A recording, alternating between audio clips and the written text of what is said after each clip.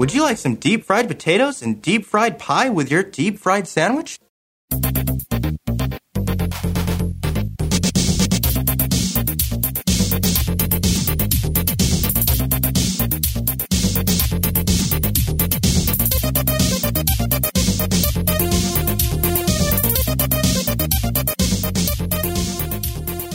Welcome to episode 6 of Like a DOS, the podcast on which I play, discuss, and review MS-DOS games released for the IBM PC and compatibles. My name is Rob Flack O'Hara, and on today's episode of Like a DOS, I'll be playing Jones in the Fast Lane. Before we get started, I'd like to remind everyone about my Patreon page. If you'd like to find out more about supporting Like a DOS along with all my other podcasts, visit patreon.com/Rob O'Hara for more details. All of my patrons get behind-the-scenes blog posts, weekly Rando Rob videos, access to the Amigos Retro Gaming Discord server, and other additional perks. I know $4 a month may not seem like it would make a difference, but it all adds up and really helps small independent shows like this one with podcast-related costs. So again, that URL is patreon.com/Rob O'Hara. If you have feedback about this or any episode of the show, you can email me directly at robohara@robohara.com. Join the conversation on Facebook at facebook.com/Robcasts. Follow me on Twitter at Commodore. Come chat with me on the Amigos Retro Gaming Discord server, or leave me a message on the podcast hotline, which is 405-486-YDKF. Now, when I was a kid, our family played a lot of board games. I remember gathering around the living room coffee table and playing games like Candyland and Monopoly and Stratego. And I always used to imagine playing those games when I got older with my friends, inviting people over to my house and having sort of an adult game night. But computers at that time were kind of a one-player or sometimes two-player experience. You would play a lot of computer games by yourself. Sometimes you would have a friend over and the two of you would play games against each other. But there wasn't that same kind of feeling about getting four people gathered around and playing a board game. But that changed right around the time I graduated high school when I found this board game that was on the computer. It supported 4 players, and that game was Jones in the Fast Lane. Now, Jones in the Fast Lane was originally published for MS-DOS in 1991 by Sierra Online. It is a game for 1 to 4 players. The game says it supports keyboard or mouse controls. It actually mentions supporting an analog joystick, but the only way you would really want to play this game is with a mouse.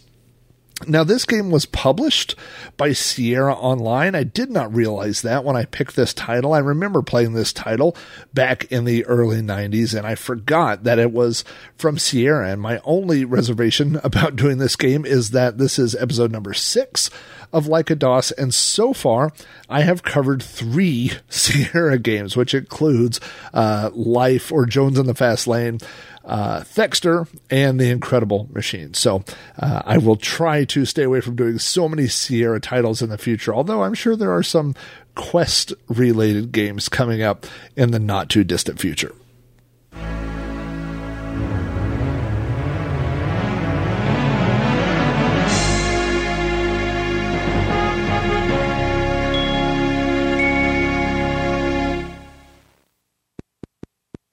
Phew! Sierra! Now, Jones in the Fast Lane is what I would call a virtual board game. Wikipedia says it is a social simulation game, and I could see how either of those titles would apply. In the game, you set goals based on life-related metrics like your personal wealth or your happiness, and then race other players to achieve your own goals. And the winner of the game is whoever reaches their goals first. The title of the game is a combination of 2 different phrases. There is a phrase that's very common in the U.S. and maybe other parts of the country called keeping up with the Joneses. And that is a real-life term that people use about trying to purchase larger items, maybe a home or a more expensive car or things like that, big life purchases to keep up with your neighbors. So the Jones would be the anonymous neighbors that we're referring to when you say that. When someone says, oh, you're trying to keep up with the Joneses, that's what people are doing. But also, there's a saying about moving fast, going fast, and that saying is life in the fast lane. Of course, that is, someone who is moving up quickly, who's taking bigger jobs, trying to work up the corporate ladder, make more money. That would be life in the fast lane. And so apparently keeping up with the Joneses was already taken as a video game title. And so at the last minute, this game title, which was originally supposed to be or planned to be titled Keeping Up with the Joneses, was changed. They combined those two phrases and it became Jones in the Fast Lane. Now, originally, this game was only released for MS-DOS. There is a Windows release, and later we'll talk a little bit about it being available online. But it is a originally MS-DOS only release, which was later ported to Windows. This game was developed externally by a separate company, and that company was shopping this title around to different developers. It was eventually picked up by Sierra, and according to Moby Games, Sierra took the original concept of the game and then made it into a Sierra-worthy game. Now, what do I mean by that? They added music, they added sound, they added digital actors, which we will see in the game. They added animation. They took the core idea, which was this board game, which is loosely based on the Game of Life, if you've ever played that board game, and turned it into more of a multimedia experience. The front of the box is somewhat iconic. It stands out. You know, one of the things that you want if you're putting out a software title or a book, a cover, which I have dealt with, is you need something that will stand out against all of its competition when sitting on a shelf, especially on the spine itself. And when people pick up and look at the front, they want to be able to see what your game is about. And it shouldn't just be white text on a black box. You have to do something to really make it stand out. And so the front of Jones in the Fast Lane has a bright pink background, and then the bottom third of the box is green grass, and then at the top we have big letters that are in a bluish purple color that says Jones in the Fast Lane, an adventure in real life. Of course, we get the Sierra logo, and then across the lawn, we see two men running, and they are carrying briefcases. So we can kind of get that idea that they are in a race, wherever they're headed, carrying these briefcases. I do find it interesting looking at the cover that we have two men that are racing. When you play the game, you could be a man or a woman. And I think if you were releasing this game today, both of those would be represented on the cover. But different time, and this is what we got. Now, the back of the box, like most software titles, has a lot of information about the game. And it kind of explains this is a unique style game at that time. So you kind of had to sell this entire concept to potential customers. So across the top on the back is a pull-out quote from Computer Gaming World that says, Jones is driven by player-customized goals, a dynamic economic system, and logical decision-making. That tells us a little bit about what's going to be happening in the game. It doesn't sound like a puzzle game. It doesn't sound like a action platform style game. This tells you what you're going to be doing. You're going to be making choices, logical decisions, and customized goals. So all these little ideas are planted. Then, like most titles, we have a couple of pictures of the game, and then we have more information. And it says, who says you can't win the rat race? Reach for your goals. It's a board game. It's a computer game. It's unlike any game you've ever played. It's Sierra's newest game of real life, Jones in the Fast Lane. You and any combination of 1 to 3 human and computer players, up to 4 players, vie to be the first to accomplish their goals of money, happiness, education, and career. I would just interject that that's a very awkward way to say you could have 1 to 4 players It says you could have 1 to 4 players, but if you only choose one player, you can play by yourself or you can play against the AI component, which turns out to be Jones. But it's just kind of worded awkwardly here on the back of the box.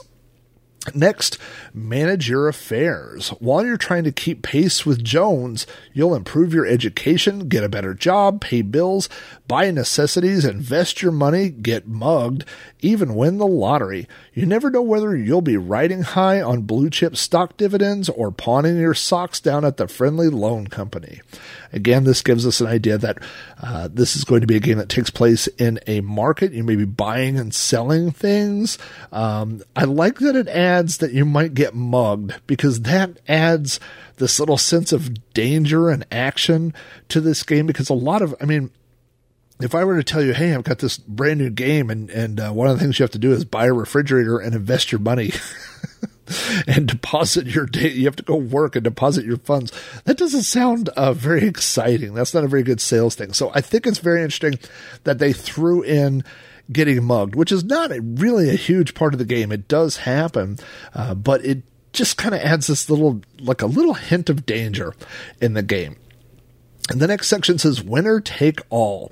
It's a game of ambition, motivation, and competition for the whole family, with fulfillment, success, and satisfaction as the prize. Real life can be fun for everyone when you're Jones in the fast lane. Pull out things from that really jump out at me are that it is... that it requires ambition and motivation. That kind of makes it sound like it is a long-term style game. It says competition, so we know that you'll be competing against other people.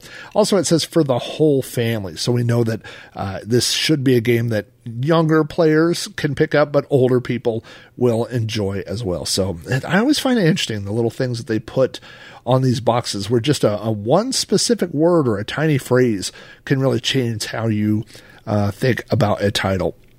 And down at the bottom it says features, and there are a list of bullet points, and here are the bullet points. Number 1, no typing point and click interface. So that tells you you're not going to have to use the keyboard, although it does say keyboard is one of the options, but I don't think it is. I think that's maybe misinformation that I've picked up somewhere. You just have to play this with a mouse.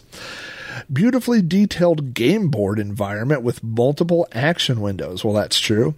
Digitized animations of live actors play all the parts. Well, this is from the CD-ROM version. We're getting a little ahead of ourselves, but that is true with the CD-ROM version. Play with up to 3 friends or up to 3 computer opponents. Also true. Get a job, go to school, pay your bills, and have fun too. Again, that's one of those little phrases that they've added on the end, because if I told you, I said, what if I told you you've got a game where you're going to have to get a job and go get a degree and also work at a fast food place and also pay rent? It doesn't sound, this is, very, very, 1990s, so very late 80s, very early 90s. You're competing with, some of the greatest arcade games and computer games. That is a great era of games. So trying to sell people on this new style of game where you're going to have to pay taxes and maybe invest in things. It's just, how do you get people interested in that? And so I think by adding that little phrase at the end where it says have fun too, I think that's very important. It sells this idea that yes, there's a lot going on, but you are going to have fun doing it. On the front of the box, we also get the PC requirements. Those differed on the different releases. There is a EGA version of the game that was released. There is a VGA version that was released. And then finally, there is the VGA version released on CD-ROM, which has additional audio. So these requirements differ a little bit depending on which version of the game you have picked up. But in basic, the basic version here says you need 512 megabyte of RAM.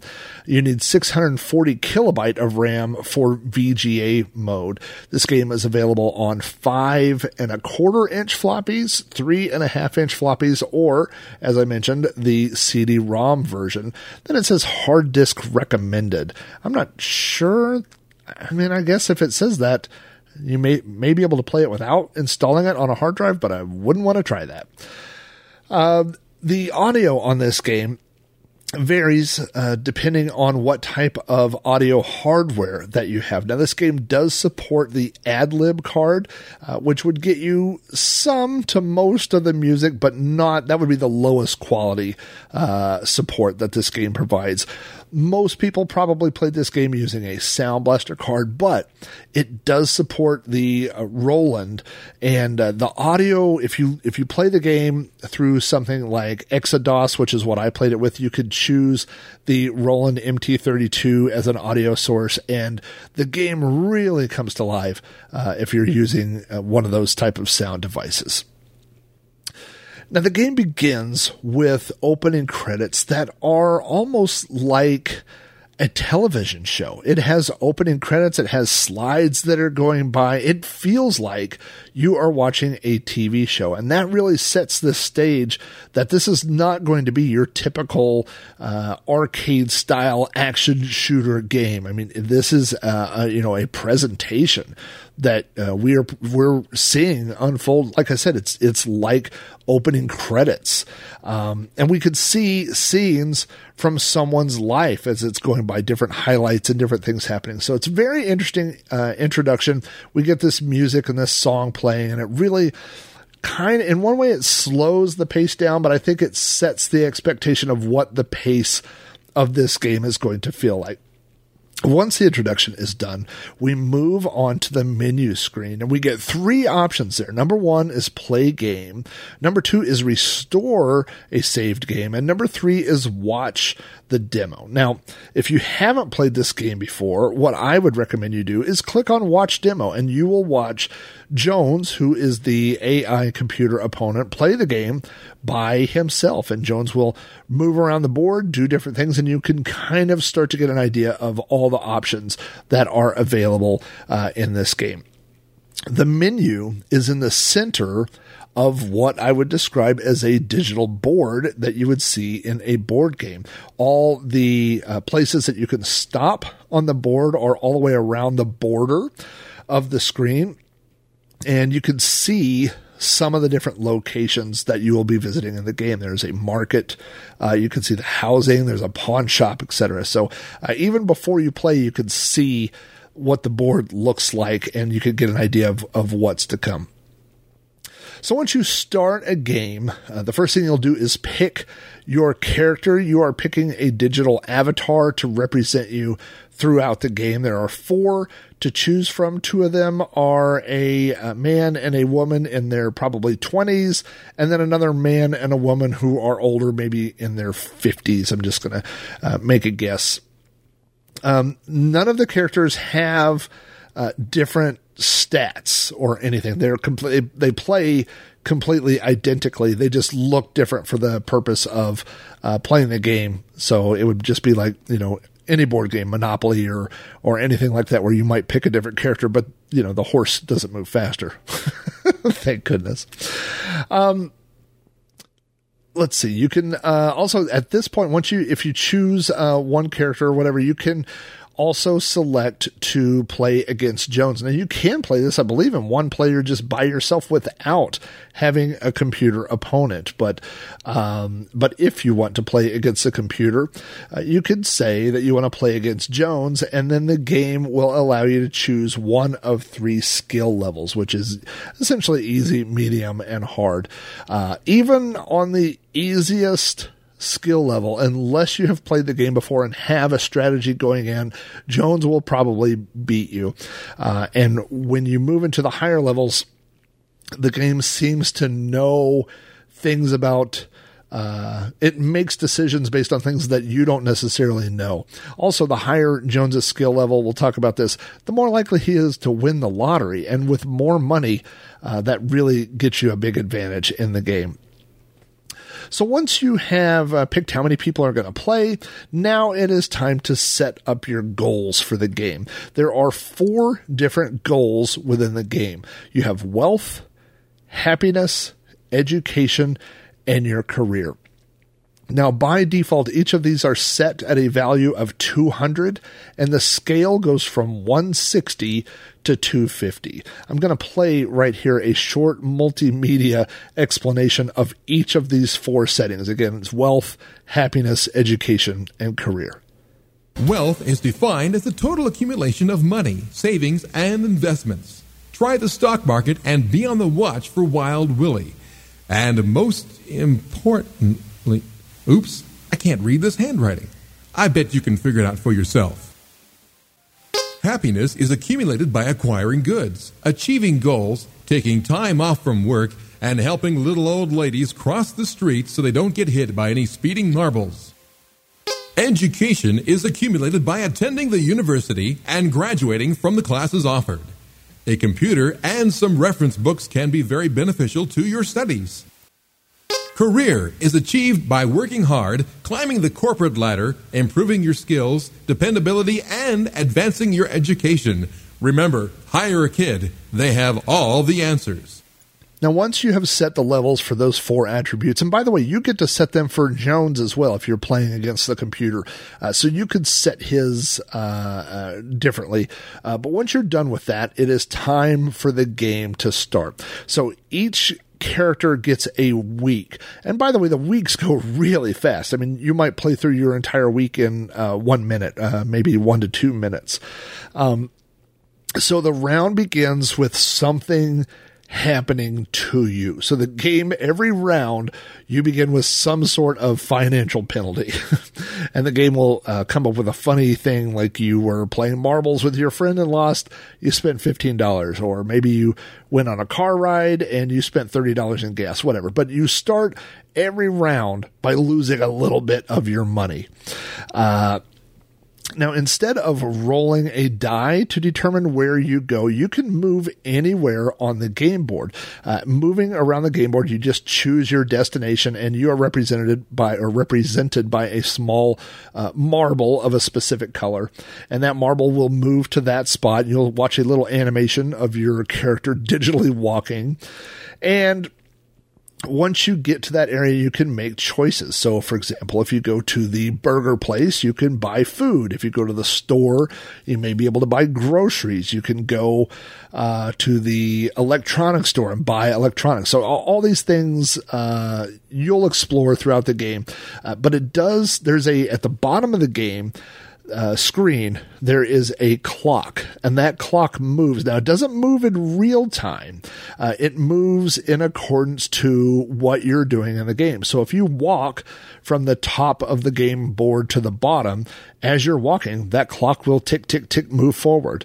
When you go work, when you get a job and you begin to work, every time that you work a shift, that clock will move forward. So, what do you have to accomplish on your turn? Well, there are certain things that you have to do basically every single turn of the game. And again, a turn is 1 week. Number 1, you have to eat. If you do not eat, you will get penalized on your next turn. The game will come up and say, you were too weak to get out of bed because you didn't eat last week, and you will lose 1/3 of your time. So you definitely want to eat each week. Number 2, once you get a job, and there are lots of jobs that you can apply for in the game, you will want to go work. So you have to go and click on the work button. You have to go to wherever you work, click on the work button, work a few shifts, and you have to build that money up. Then there are other things that you could do, like, I'm trying to think through here, like go to school. So you could go to the local college. You can enroll in a class, and each class will have something like 10 classes you have to attend. So you pay money to enroll in the college, or to enroll into a degree, and then you just have to click, to go through the classes. But those take time. And so really, if you can think about, like, in real life, how you would spend your week. Well, you don't spend your entire week working. You don't spend your entire week eating. You do those things a little bit each day. And so that's how the weeks are organized in this game. You have to go eat. You have to go work because you need to earn money, because you're going to need a lot of money in this game. And then you have to use the rest of your time to chip away at these other goals. Now, one of the goals, like we talked about, was your happiness. Your happiness in this game is boosted by the things that you own. So you'll need to save money so that you can buy a television or a VCR, things like that. Part of your happiness is based off of where you live. Right now you live in a low rent apartment, but you can save up money and move up to a nicer apartment. By the way, the nicer apartments don't get robbed. Where the lower income ones do. So that's definitely part of the game. So what you'll see as you play this game is that it's easy in the first 2 or 3 rounds, 3 or 4 rounds, let's say, to get started. You get a job, you go apply for a job. Like my first job, I got $4 an hour flipping burgers at Monolith Burgers, which is a Space Quest joke, which is also a Sierra game. And that was great. And I worked and I got some money and I bought a VCR and I was very happy. I did all these things. And then on the 4th week, or I guess on the 5th week, it told me rent was due and I owed $365 for rent. Something. I had $325, I think. And I had like $400. So I went and I paid my rent. And then when the round started, it said, oh, you had a flat tire. And I spent $50 on a flat tire. So I had like $350. Then I had to go pay rent, which was $325. And I only had $25 left. I didn't have enough money to eat. And so I didn't eat. And then on my next round, I started off with a time penalty because I didn't eat. And so I had to go work just so I could eat. And then I went to do college, but I ran out of time. And then a few moves later, my landlord started garnishing my wages, taking my money. And then my clothes wore out and my clothes disappeared. And my guy was just walking around with a barrel around him. And it said, well, you really need some clothes. And I said, well, I'll just go to work and get some clothes. But then it said, you can't work because you don't have any clothes. You're not wearing anything appropriate. So it's very easy to get into a hole in this game. You do get a false sense of security in those first 2 or 3 rounds because things seem to be going so good. And then very quickly, things start going really, really badly. One of the things I should talk about is the prices in the game. The prices in the game are weird. They are not, they don't really represent the prices of things in real life. When you go to the fast food place, French fries are $60. That's ridiculous, right? Your rent is $325. A VCR is $300. So the numbers are not relative to real life. They don't represent the cost of things in real life, not even back in 1991. But they make sense in the scope of the game itself. In other words, it's not the fact that the French fries cost $60. That's ridiculous. But it's that it takes, you have to work X amount of cycles to afford those French fries. So as you work up, your economic ladder and you get a better job and you're earning more money, then it becomes easier to afford the food so that you can spend more time. So that's kind of the idea. And yeah, so they've made it, so the numbers, like I said, when you watch it, they say a hamburger is $110, it seems ridiculous, but within the confines of the actual game and how it works, the numbers may not make sense, but it does work out as far as the game goes. Also, I should point out that the market fluctuates throughout the game. So you might get a job paying $4 an hour, which is the starting rate for most of the jobs. And you'll see that the French fries are $60 one week, but they might be $55 the next week. You might see some of the items that you buy and sell to go up or down. So you have to pay attention to what's going on. There's not a lot of opportunity to buy things low and sell things high. It's pretty difficult to do that in the game, but if you can buy things when they are less expensive, that's definitely beneficial. So let's talk a little bit about the graphics in this game. It is a very colorful and well-designed board. It looks like a whimsical board game. We have little representations of what each of the businesses are, which I'll talk about those in just a second. But when you look at them, they will have a sign and a business, and you could tell what they are. So there's no guessing about when you want to go to the bank or go pay your rent. You can easily see where those things are located. Again, there is an animated graphic of your character that walks as you're walking around. And then when you go into a location, you'll see a picture, and most of the time you will see a digitized actor who is saying the lines of what's going on. I will have some different examples of that throughout the episode. On the CD-ROM version, they talk, and on the regular VGA version or CGA, the ones that were on floppy disks, you'll have a speech bubble that appears above the character. You won't actually hear the audio of them talking. But on the CD-ROM, you do actually get to hear them talking. Welcome to Agnew Employment.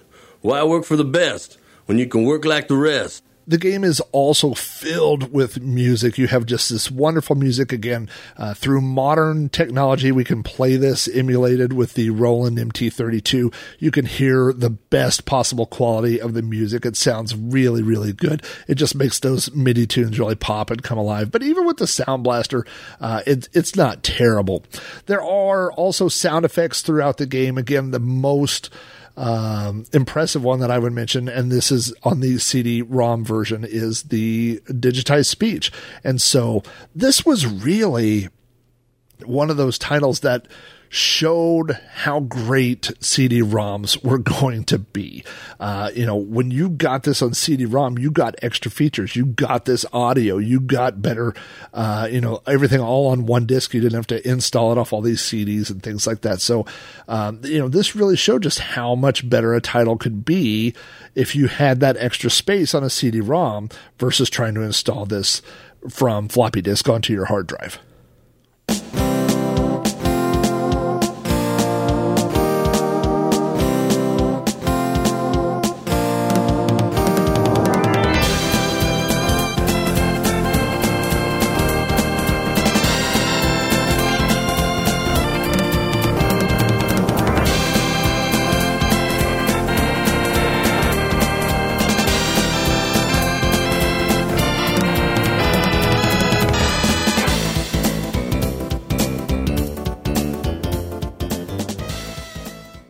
Now, on each round of the game, your player begins at their apartment. Again, there are lower scale apartments. There are high-rise, more expensive ones, which give you more security as well.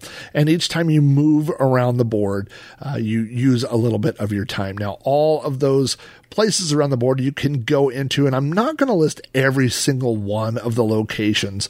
I may mention them by title, but there's a lot. I don't want to bog things down too much. There's a pawn shop in the game, but the pawn shop is really only valuable if you're playing with multiplayers, because there's nothing there to buy except for the items that other players have pawned. So if you're just playing by yourself, and you haven't pawned anything, there won't be anything in the pawn shop. But if you're playing with multiple players and someone else hawks their things, you might be able to scoop in and get those at a discount.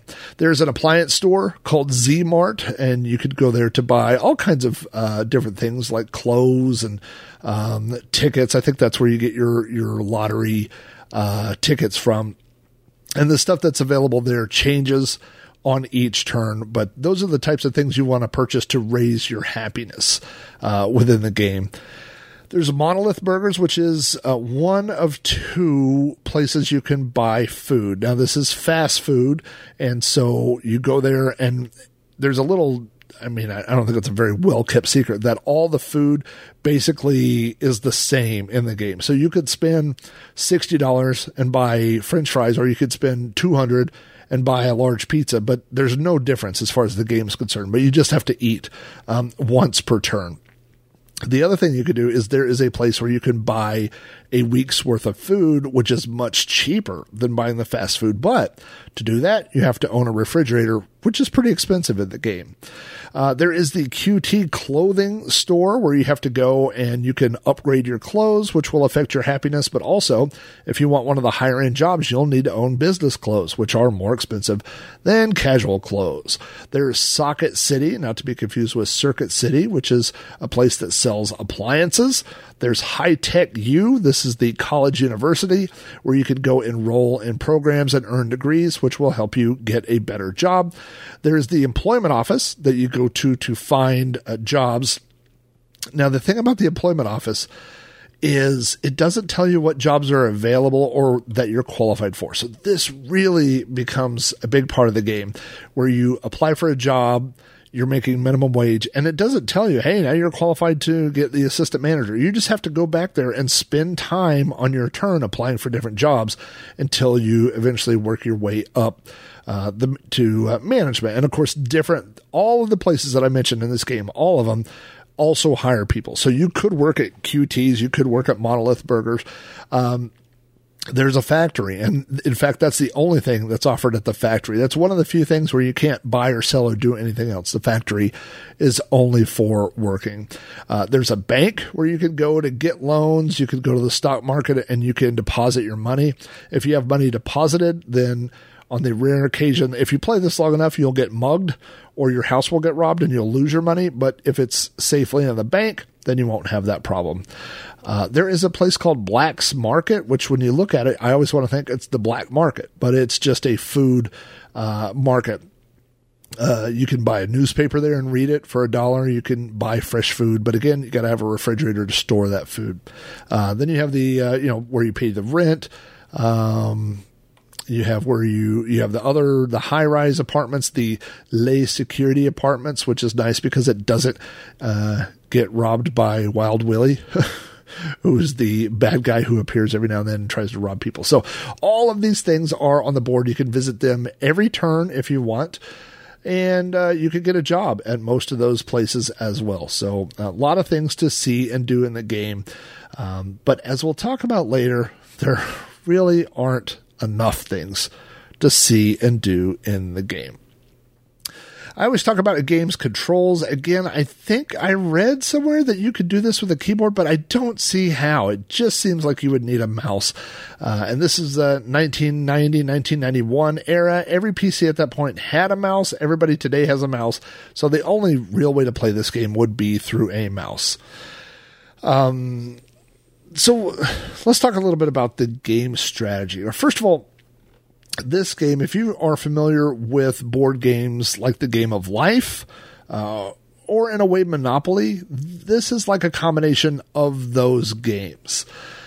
You have to start out strong. You have to start out by working and building up your bankroll. Otherwise, you are going to get in trouble in a hurry. Like I said, if you don't eat, you will suffer a 1/3 time penalty. If you don't pay rent, your landlord will start to garnish your wages. So as you play this, it starts to feel like real life in a way, I mean, you have to work. Eventually you have to eat. You need to start going to school. And what you'll find is that there's not a lot of time left for doing anything else. And once you feel like you start getting ahead in the game, you're going to get hit with rent. You can get fined. Your clothes wear out, and then all of a sudden you're back to zero. And so a lot of this game just feels like grinding, kind of like when I was younger, how I felt about life, how I was working, and every penny that I made, I was spending so that I could keep working. The game, especially in the early phases of the game, it really has that feel to it. One trick I learned early on was I picked places to work that were close to places I had to go to on a regular basis. So I started and got a job at Monolith Burgers because you have to eat every week. So you could travel, walk around to Monolith Burgers, eat your weekly supply of French fries, and then work a few shifts without having to walk and use more of your time to move about the board. So I found that as a basic strategy to be kind of helpful. I thought one of the things that I thought was interesting while I was playing this game is that there was no measure or marker for relationships. And I thought that was kind of funny. It's very 80s where your success is based on your career, like how much you own, how much money you make, all those sorts of things like that. Those are all built in the game, but there isn't anything about, getting married or starting a family or anything like that. And again, I just think this really represents that kind of era. What was that Michael J. Fox movie, Secret of My Success? Like, it kind of represents that kind of era of just like the goal is to work, and make it to the top of your company, There's a lot of humor in this game. I know I've touched on this, but a lot of the places that you visit, there will be little funny one-liner jokes that are uttered by the employees that are there. Welcome to the Pacific International Grand Gratuity Yield Bank, PIGGY.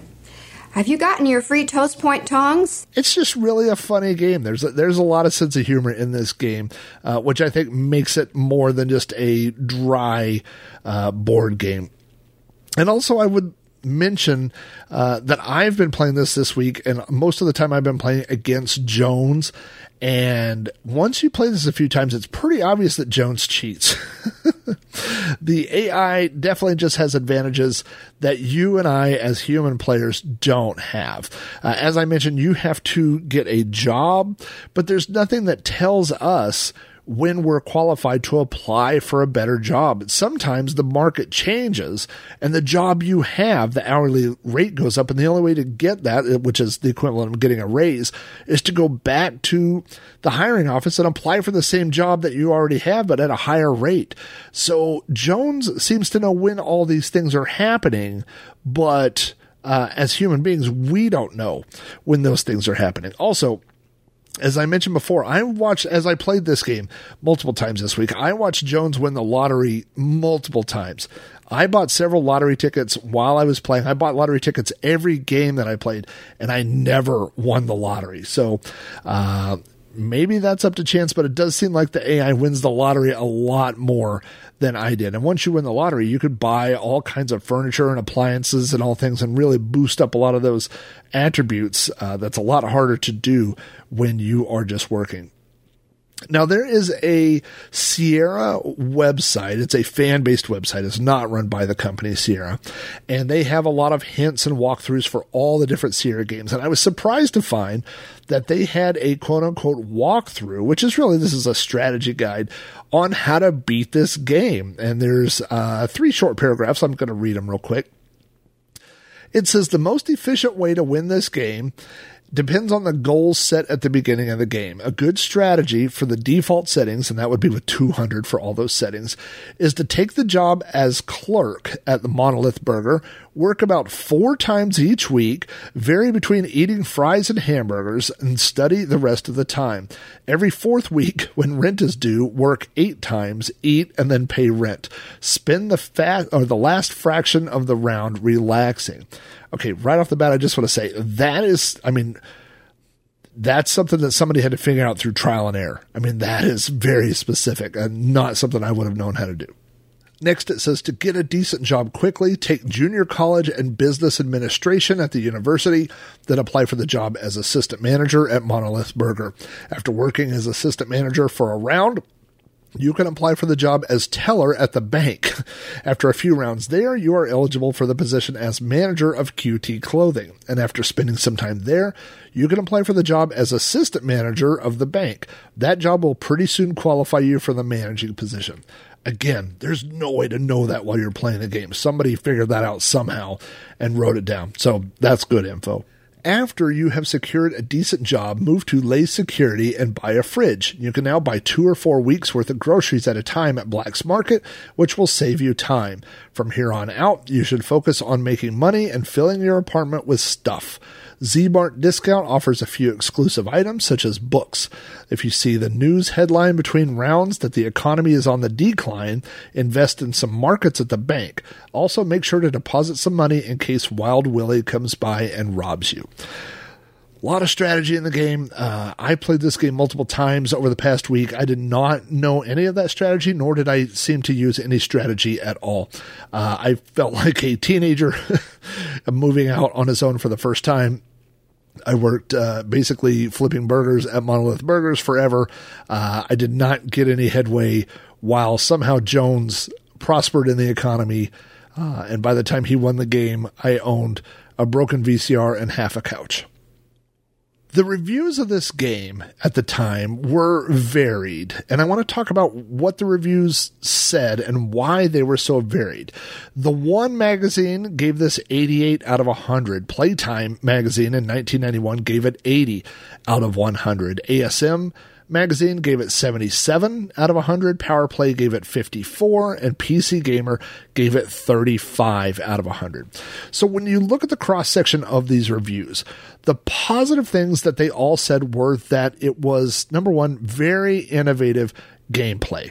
This was a different game than anyone had seen from Sierra and that most people had seen on the IBM PC. We had seen games like Monopoly, and traditional board games converted over to the PC, but this is essentially a brand new board game that's appearing on the PC. The biggest era of board games that I remember were trivia games. There were a lot of trivia games and TV show games, like Jeopardy and Wheel of Fortune and things like that. But this was a brand new original board game. And so a lot of people touted the fact that this was a very innovative game.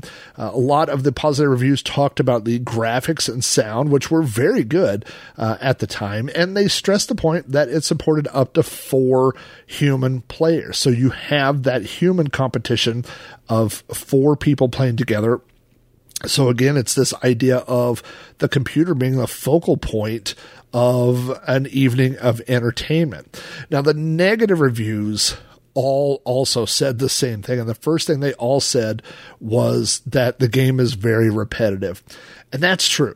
As you play this game, you will find yourself doing the same thing over and over and over. When I played this game on a stream last week, by the time I had played it for an hour and a half, I was really kind of done playing. You have to work every week. You have to eat every week. You have to invest stuff every week. And it's just really one of those types of games where you have to do a little bit. Now, if you're the type of person that likes those 4X games, you like, building armies a little bit at a time, then maybe you might enjoy this game more. But people that are looking for an action board game, I think it's just a little too repetitive. Also, most of the negative reviews said that this game was difficult. Now, that doesn't mean that it's difficult to understand or difficult to play, but it's difficult to win. You really have to grind. And as you heard when I was reading that strategy guide, there's a lot of little pieces that you really only learn after playing this game over and over. And then finally, a lot of the negative reviews mentioned that the AI seemed to have an unfair advantage. Again, that's true. If this is a game that you're playing with your friends, that's not really an issue because you're never playing against the AI. It's only if, like when I say against the AI, it's not the computer itself isn't unfair to you. It's that the computer controlled player seems to have an advantage. So if you're playing against that computer player, you may have a tough time winning. There are no other ports of this game. As I mentioned, there were different versions.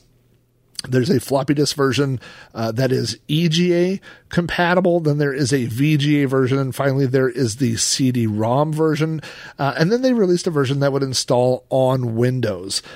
But all of those are the originals are for MS-DOS. And then eventually it was ported to Microsoft Windows.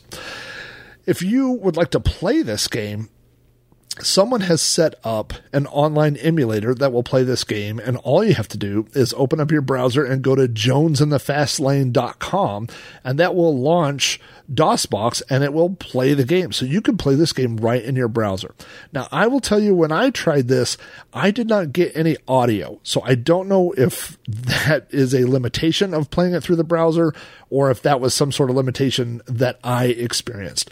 So your mileage may vary, but that's that's what I got when I played it by going to jonesandthefastlane.com. But if you don't want to go through the trouble of installing it or emulating it, that's a very quick and easy way to check out the game. You can open that up, click on play demo, and you can watch the game play by itself and get an idea of what the game looks like. If you'd like to own this game, you better have deep pockets. I found copies of eBay that were the floppy disks only, without the manual, without the box, without anything else, just the floppy disks, currently selling for $120. I also saw completed auctions of the CD-ROM version that were about that same price, $120 to $130. I did find copies that had sold for more than $200.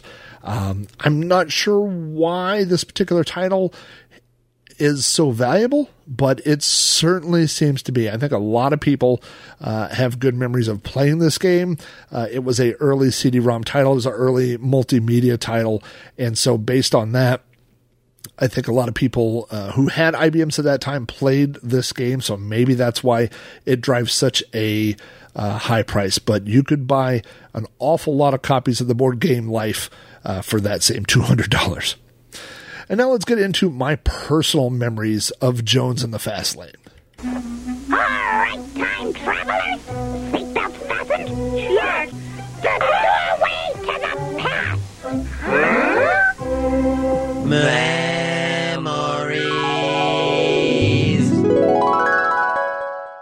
So when I was a little kid, we owned a copy of the board game, A Game of Life. The game pieces were little cars, and they were little people. And they were pegs. You would put the people in the car, and as you drove around, you would get married, and you would have children, and you would add more pegs to your car, and you drove around this 3D terrain. I remember there was a little hill you could go over as you worked around the board. And I just liked that board game so much. And this computer game reminds me of that board game. It's just, literally the game of life. It's literally what all of us do every day. It's eating, it's sleeping, it's rent, it's work, it's all those things. Now, I used to, only half jokingly, say that I don't like video games that do things that I could be doing in real life. My biggest example of this was fishing games. I never liked fishing games because I thought that's something I could do in real life. I know how to fish. So why would I fish on a computer? Why would I play a bowling game when I live a few miles from a bowling alley and I could just go over there? Now, I only say that partially in jest. I do understand the appeal of those things. And let me tell you, nobody put more hours in Wii bowling than me and my family when that came out. So I certainly understand the appeal. So if I were joking, I would say, why would I want to play this game when I do all these things in real life? But the reality is that this is more of it is a game, but it's also a simulation. So if you want to see what happens if you do this in your life, what would have happened if I'd worked at a burger place instead of working at the clothing store? You could play this game multiple times and kind of play out those types of scenarios. Now, when I was young, there was a game on the Apple II and on the Commodore 64 called Alter Ego, and that was a similar type of game, but it wasn't a board game. It was almost like a choose-your-own-adventure where the game would ask you, like the first question, it said, hey, you're being born. Do you want to come out peacefully or kicking and screaming? And so you would choose A or B, and depending on that, you would be presented more and more choices throughout your life, and you could see how your life would play out depending on different choices. It's literally alter ego. It was going through life a different way, right? And, I would put this game in the middle. Like Jones and the Fast Lane is kind of the middle version. And then what did that evolve into? I think that became The Sims. And now if you play The Sims, or one of the many, many different versions of The Sims that are available, that is building a house. That is getting a job. That is buying the appliances that you want and all those things. And that's a much more long-term an intricate simulation. So Jones and the Fast Lane kind of sits in between those two titles for me. I mean, it is a board game. It is a competition type board game. But at its heart, that's what it is. It's trying to make enough money to live, and experiencing, how do those choices that you make affect the ultimate gameplay. I also, as I mentioned earlier in the show, I really had this idea as a kid that this was going to be the future of video game entertainment, that a night of playing video games with my friends was going to be inviting 3 friends over and us sitting around the desk with one person, me probably, running the mouse, and everybody else making choices and playing this board game on the computer. And that's kind of what I envisioned. And of course, that's not what happened. What happened is now people are all online across the internet, sitting at home by themselves, playing first-person shooters. And so this reality that I saw a glimpse at in the early 1990s didn't really come to fruition. Overall, I would say Jones in the Fast Lane is a fun game. It's a fun board game. I don't know how well the technology has aged. As I mentioned, it gets a little repetitive at times, but it is a fun look at how board games were beginning to make that transfer from physical games that we played on our dining room or coffee table onto the computer screen.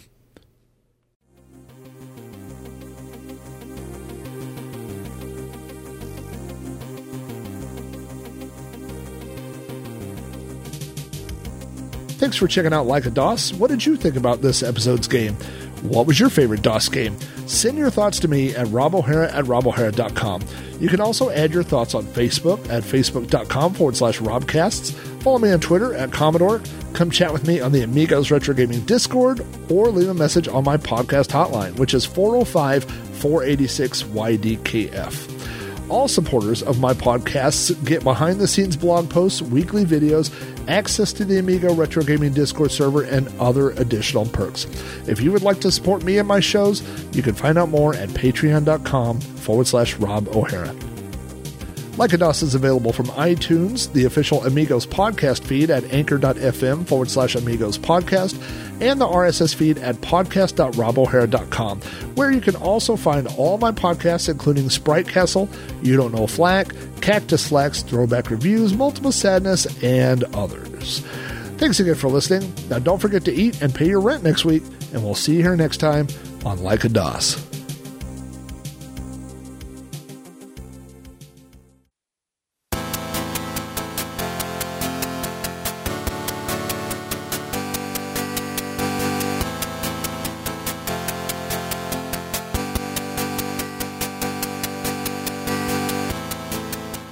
Finally, this podcast would not be possible without the support of Patreon listeners like these. For my 8-bit supporters, that includes Alan Hennessy, Alan Hudgens, Armadon Restle, Brian Barr, Chris Foles, C. Dubs, Cowbird Boy, Dan Paradroid Heavey, Daniel Jalapa, Dave Velociraptor, Dave Zilli, David Hearn, David Modolak, Eric Stryanisi, Extend to the Jam, Gabe DeJaneiro, Garrett Allier, Gary Heather, Hacker Radio, Jake Nonamaker, Jason Warrens, John Bodekar Schaller, John Treholt, Jose Cazada, Joshua Eckroth, Mark Alley, Matthew Perron, Mike McLaughlin, Mitsuyama, Mr. Bundy, Nathan Dagenhart, Olav Hope, Patrick Markey, Paul Morano, Petzold, Rad Max, Rydar and Christopher Bow, Retro Trace, Robbie Ray, Robot Doctor 82, Scott Lambert, Scott Meredith, Scrap Arcade, Stephen Bird, Steve Rasmussen,